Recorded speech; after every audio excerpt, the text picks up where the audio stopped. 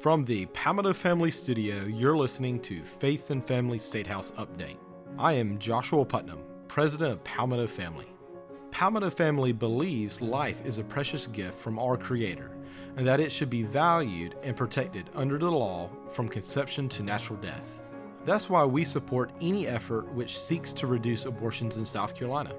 We applaud the leadership and effort of many elected officials who have dedicated their time in the State House to defending life.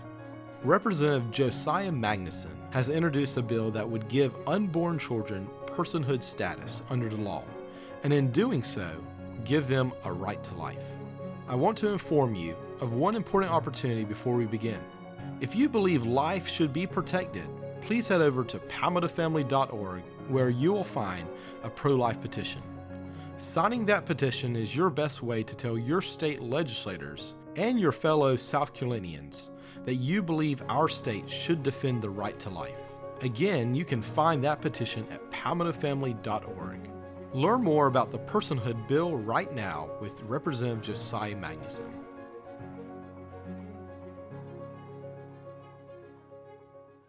Well, today we're joined with Representative Josiah Magnuson, who represents Spartanburg, and we're down here in his office, and we're talking about an important bill. It's called Personhood. It's H 3920, and it's in the South Carolina Statehouse. So, Representative Magnuson, would you kind of explain to our listeners kind of what personhood is and what does personhood do? Thank you, Josh. It's a privilege to be able to be with you this morning, and definitely it's a privilege to be carrying the torch on the Personhood Act. This has been something that has been introduced throughout, down through the years for probably over a decade now. But this year, I'm the sponsor of it, as you mentioned, 3920. What Personhood does is we believe it gives a consistent perspective, declaring that life begins at conception. And this is something the pro-life movement, holds up as the standard. And we believe that this bill really puts that into law, declares that life, the right to life vests at fertilization. So, from that moment of conception, it's a human being. It's not something other than a human being. Yeah. And so that right to life exists. And what happened was in Roe v. Wade, what we saw was the Supreme Court did not acknowledge that life began at conception. Of course, they said, we don't know when life really begins, and so we can't really say that there is a right to life. And so they kind of got off into the weeds about this viability and various other arguments. Ultimately, finding there's a right to an abortion in the Constitution, which is wrong. That's completely bizarre. But the what we really do find, I believe, in the Constitution is the right to life. We find that in the 5th and the 14th Amendments. And so personhood has a constitutional basis. Yeah. That we're actually saying, as the 14th Amendment says, no state can deny the due process before they take away life. Yeah. And then it also says that every state has to give to every person the equal protection of the laws. And so that's what this Personhood Act does, is it says the unborn child is a legal person under the 14th Amendment, therefore it has the right to life, and therefore the state has the duty to protect that life. I guess that is what's unique about Personhood Bill is it is establishing that child from the point of conception has constitutional rights that are currently not expressed. That child does not get to enjoy those constitutional rights. And so, if I'm not mistaken, the bill kind of addresses that from the point of conception and really kind of emphasizes that person does have rights underneath the Constitution. Am I correct on that?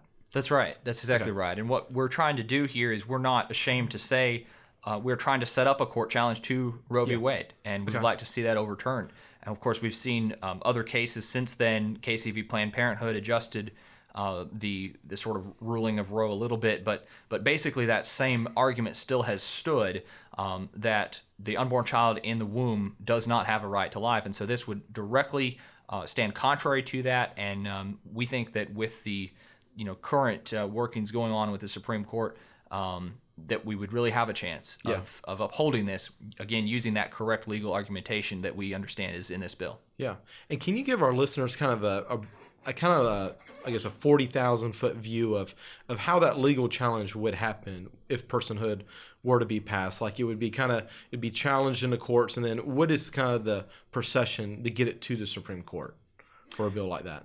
So, sure. So the first thing is, of course, the bill has to be enacted. And Governor McMaster has said that he would sign the Personhood Act if it's passed by the House and the Senate.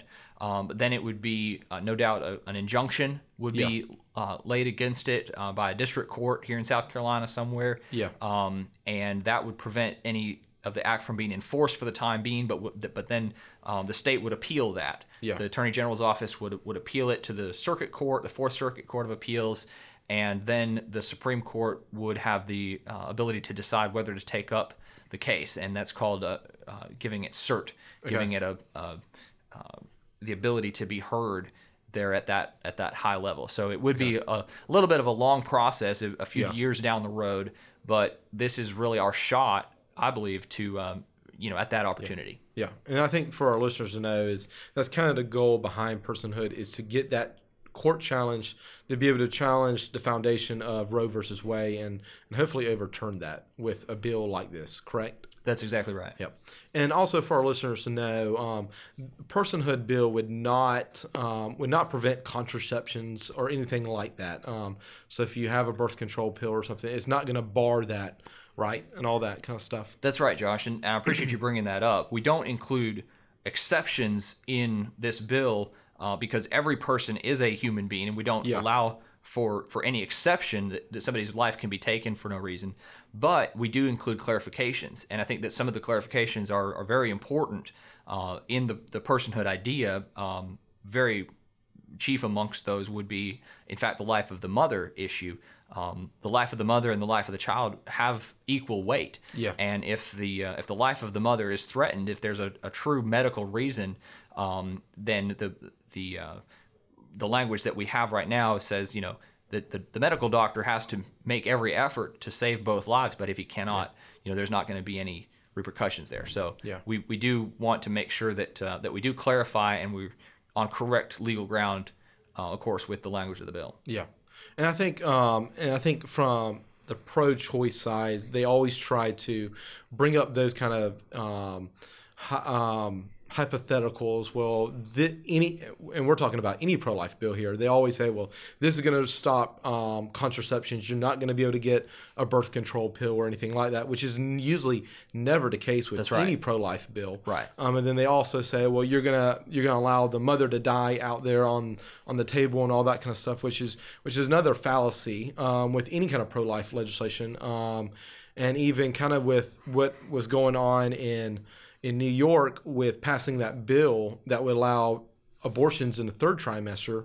And they always use the excuse, well, the life of the mother. Well, we talked to several OBGYNs, doctors and all that, and there's really never a case in that late of a pregnancy that you would actually have to kill that child's life to protect the life of the mother. I feel like the pro-life side always needs to be able to combat that false narrative out there about those kind of issues. That's right. And we really are, in my perspective, the position of compassion. We're looking at the statistics that show that abortion kills more people every year than any other reason in the United States. Yeah. If you actually do think about the child being a human being, and then abortion is the leading cause of death in South Carolina and in the nation. So really, what we're trying to do is end that, and we're the compassionate perspective, but we're also compassionate to women, and we want for them to be able to have the care that we need and that they need. And definitely, there's a lot of medical clinics and free pregnancy centers and so forth all across the state and across the country that have stepped up to help women, and as well as adoption centers, foster care. I know you've done a whole lot of work with foster care. I think that's very commendable. But the pro-life movement is so much more than just this ending abortion legislatively. But I think it is part. I think the ending abortion legislatively is an important piece of the puzzle because it's about justice. And so I think we do have to enact the right laws. Same as with murder. We're compassionate to the families of the people who have been murdered. We're compassionate to the murderer himself. But at the end of the day, we got to have law that actually puts into place that principle of justice. Exactly. Well, is there anything else you think our listeners need to know about your bill, Personhood in South Carolina? just really we believe that we can achieve this act. I think we have got a great shot at it in the 2020 session here. The time is now to end this dark trade of abortion, and it's within reach, but what we need is grassroots support. And I would just encourage everybody to remember that this life at conception, this concept, is the heart of the pro-life movement, and to consider backing this Personhood Act, because I think that that this would truly give us some good success, and it would enable us to have the correct approach to end abortion by overturning Roe v. Wade. Yeah. Well, we thank you for your time. Thank you for your efforts in protecting life and really defending the most vulnerable in our society, and that it's important for our society to realize that life is a precious gift from our Creator, that He creates life, and that all the other issues in society all goes down to the foundation that is life and all that. So we can't, we talk about all the other issues in our society, but I think it all goes down to we don't value life from the point that the Lord creates life at conception. And I think that's the reason why we see in our nation all the other issues where we don't value people on race. We have race issues in our country. We've got inequality issues, and I think all of that goes down to we have an underlying issue in our country, and that is that we truly don't value life. And if we can't value life from the time of conception, we're not going to be able to fix all the other issues that we deal with, that we see out there in the media, and the media likes to talk about, and all that kind of stuff. All of that goes down to, I think, the founding principle that we truly, as a nation, we can't value life until we value it at the point that it is created. Absolutely. Absolutely. When we understand God's the creator, we're made in the image of God, then I think this whole thing makes sense. Yep, exactly. Well, thank you, Representative Magnuson. His bill is House Bill 3920, the Personhood bill. If you're interested about this bill or any getting involved in the pro-life movement, please go to palmettofamily.org. You can sign up there and stay informed on all these issues. So thank you. Thank you for your time. Thank you so much, Josh. Yep.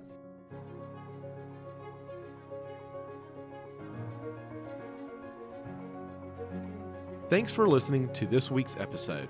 To stay up to date on all the issues affecting your faith and family, subscribe to Faith and Family Statehouse Update on Apple Podcasts, Spotify, and wherever you get your podcasts. And while you're there, be sure to give us a good rating and leave us a positive review. Find bonus content in every episode of Faith and Family Statehouse Update at palmettofamily.org/Statehouse Update. This episode was mixed and produced by Briley Hughes. From the Palmetto Family Studio in beautiful South Carolina, thanks for listening to this episode of Faith and Family Statehouse Update. We'll see you next week.